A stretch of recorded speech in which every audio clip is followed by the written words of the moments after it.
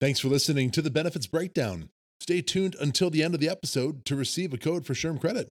Enjoy the episode.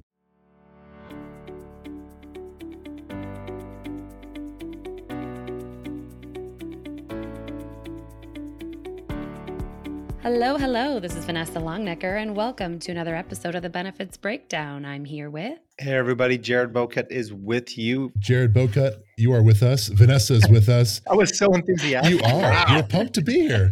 My name's either Vanessa, Jared, or my name's Adam Compton, but let's get into it and have some fun. I hope you're ready to have some fun. Team, we have an amazing partner with us today.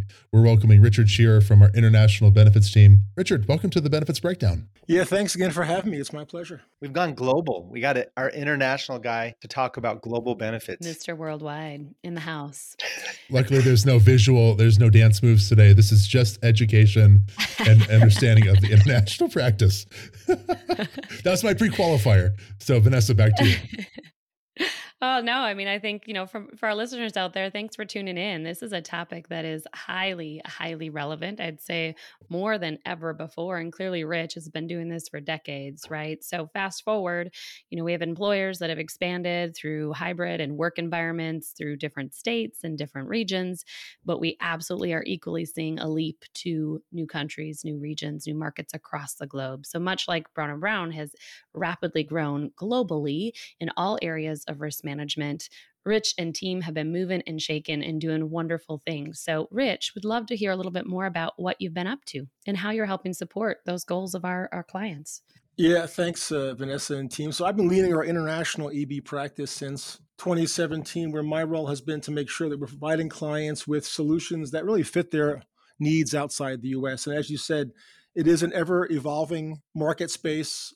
Companies are always looking for new markets to expand into, whether they're operating in a market for the first time, coming off a PEO arrangement, or part of a merger or an acquisition. We have seen a steady trend of M&A activity for several years, both pre and post pandemic. And for a lot of our clients, this is their first time ever entering a non-US space. And so they really require a lot of education, support to allow them to kind of navigate the laws, the cultural norms, if you will, and the market practices of those countries. So my team, we have over 20 years experience in international space, and that's all we do is support Brown & Brown's global clients. It's kind of a nerve-wracking thing, I think, for employers. You just hit on it, that are expanding into the international space for the first time. And employers are like, what do we do? They're so used to the domestic benefits here in the US, and maybe they just had an acquisition that they're getting people in Canada for the first time. Help us understand the way that you engage with clients and things that you're seeing as they're getting into markets for the first time, and maybe some of the new trends that we're seeing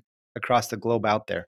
Yeah, so I will say that, all of our clients are, of course, U.S. headquartered, and so they have a very U.S. lens that they're looking at benefits through, and that does and kind of taint their ability to sort of think outside the box sometimes. And they want to always expand that U.S. philosophy outside of our borders. And that's possible, but there are some limitations to doing that because certain markets don't offer certain benefits. Benefits don't look and feel the same way outside the U.S. as they do in the U.S. for various reasons.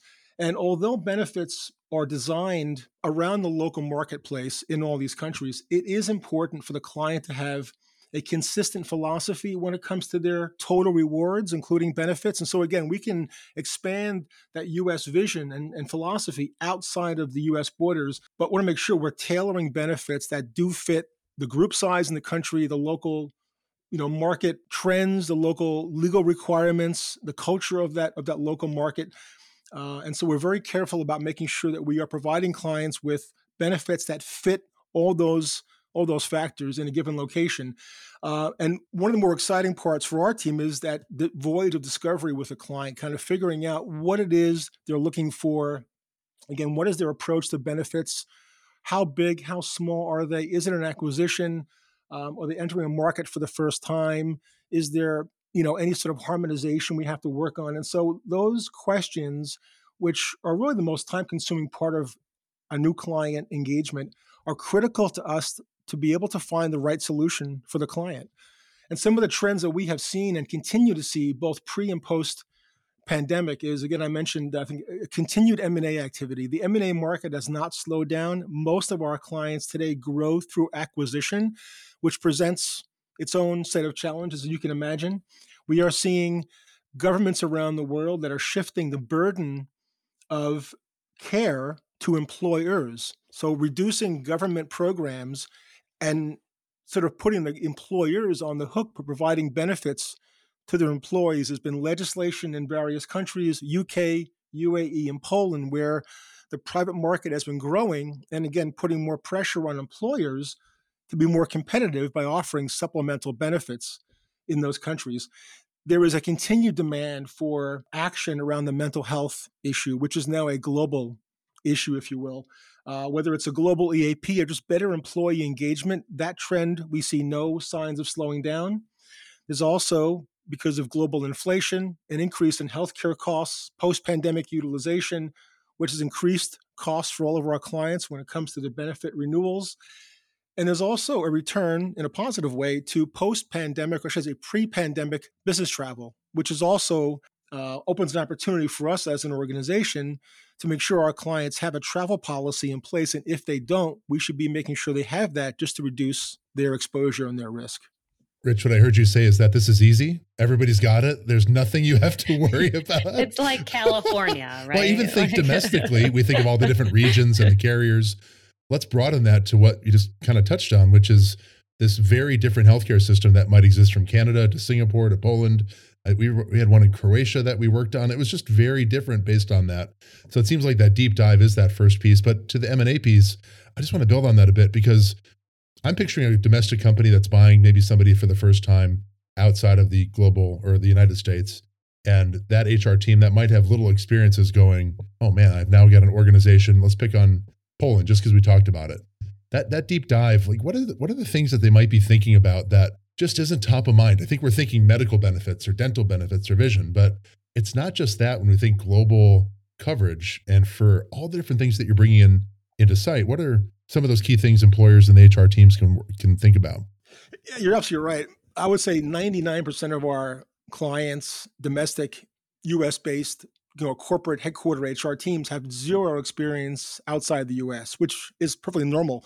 So you have a company based in Kansas City, all of a sudden buys a company, said in Poland, it might as well be on Mars because the differences are just very stark and very clear.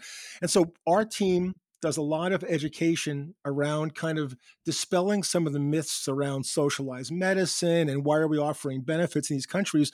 The reality is, and it has been for quite some time, that over 90% of countries outside the US offer some level of private healthcare, life insurance, disability insurance, for example. So the myth around socialized medicine, we dispel that right away. And whether it's Canada, by the way, or whether it's Poland, the markets are very similar in that in order to be competitive in those spaces, companies, employers need to be offering something better and something above what the state provides. And so that trend outside the US is across all countries. We see it in Asia, Latin America, across Europe especially, where social systems are no longer able to sustain the pressures within their own countries with a lowering tax base. And just that shift that we see is, again, consistent in all countries.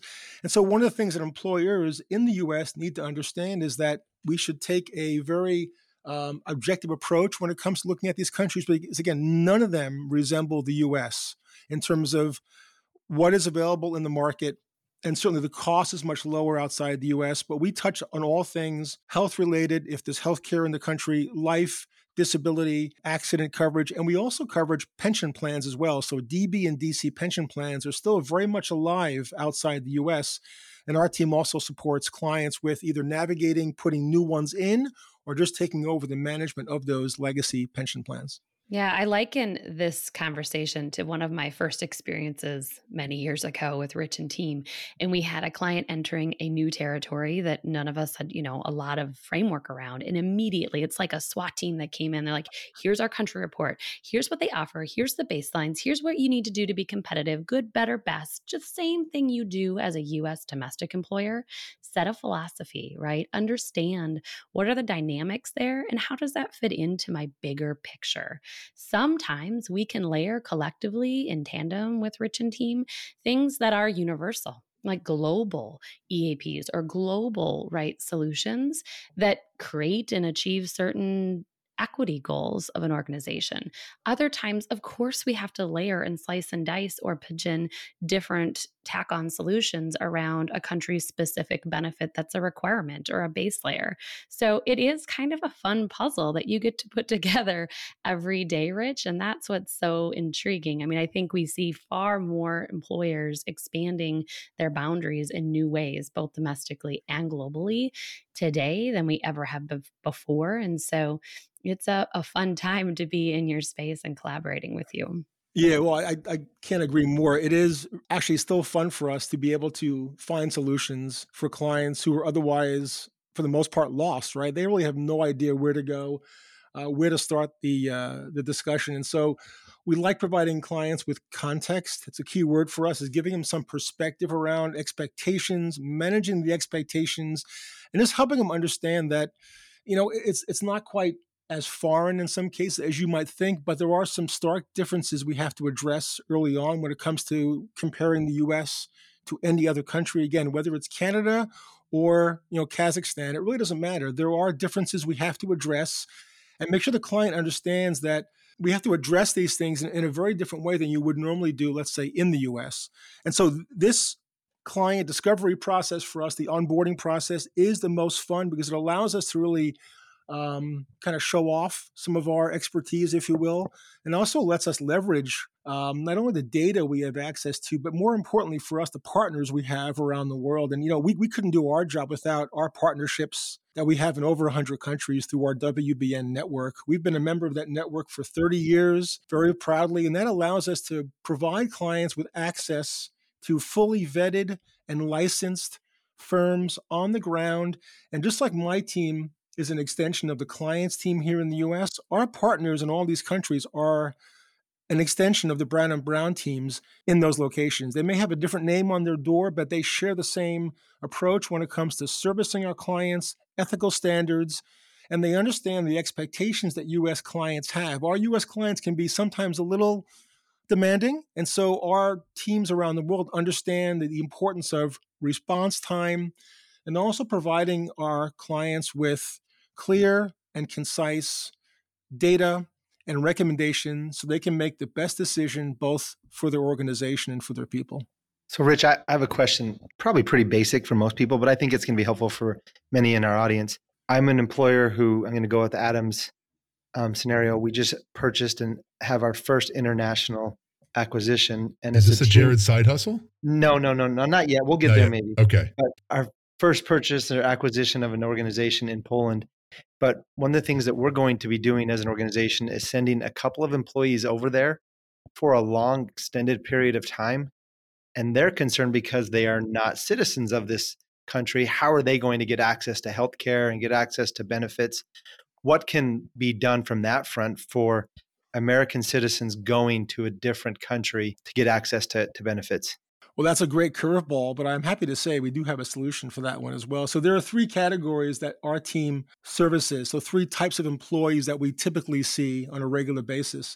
Most of our work, I would say 95% of our work, is around the sourcing, placing, and then managing local national benefits. So Polish employees, Polish residents on a Polish payroll who need local benefits in that country, that's the bulk of our work just because of the way the market has shifted.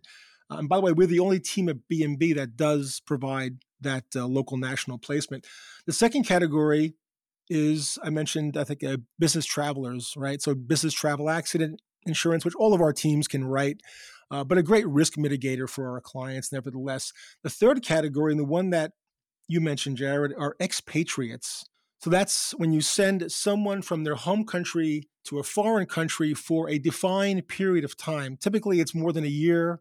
It's often 3 to 5. I'm a 2-time expat myself, so I kind of lived and breathed that experience in a very personal way for many years. And those employees are unique because they're no longer on their home country benefits, and they don't qualify for local benefits in that country. So how do you treat them, right? And so they're kind of in that gray area. The good news is there are many solutions for those expatriates who need a more comprehensive, more flexible benefits package. And we work with carriers like Cigna, UHC, Aetna, MetLife, who just focus and specialize in that expatriate space.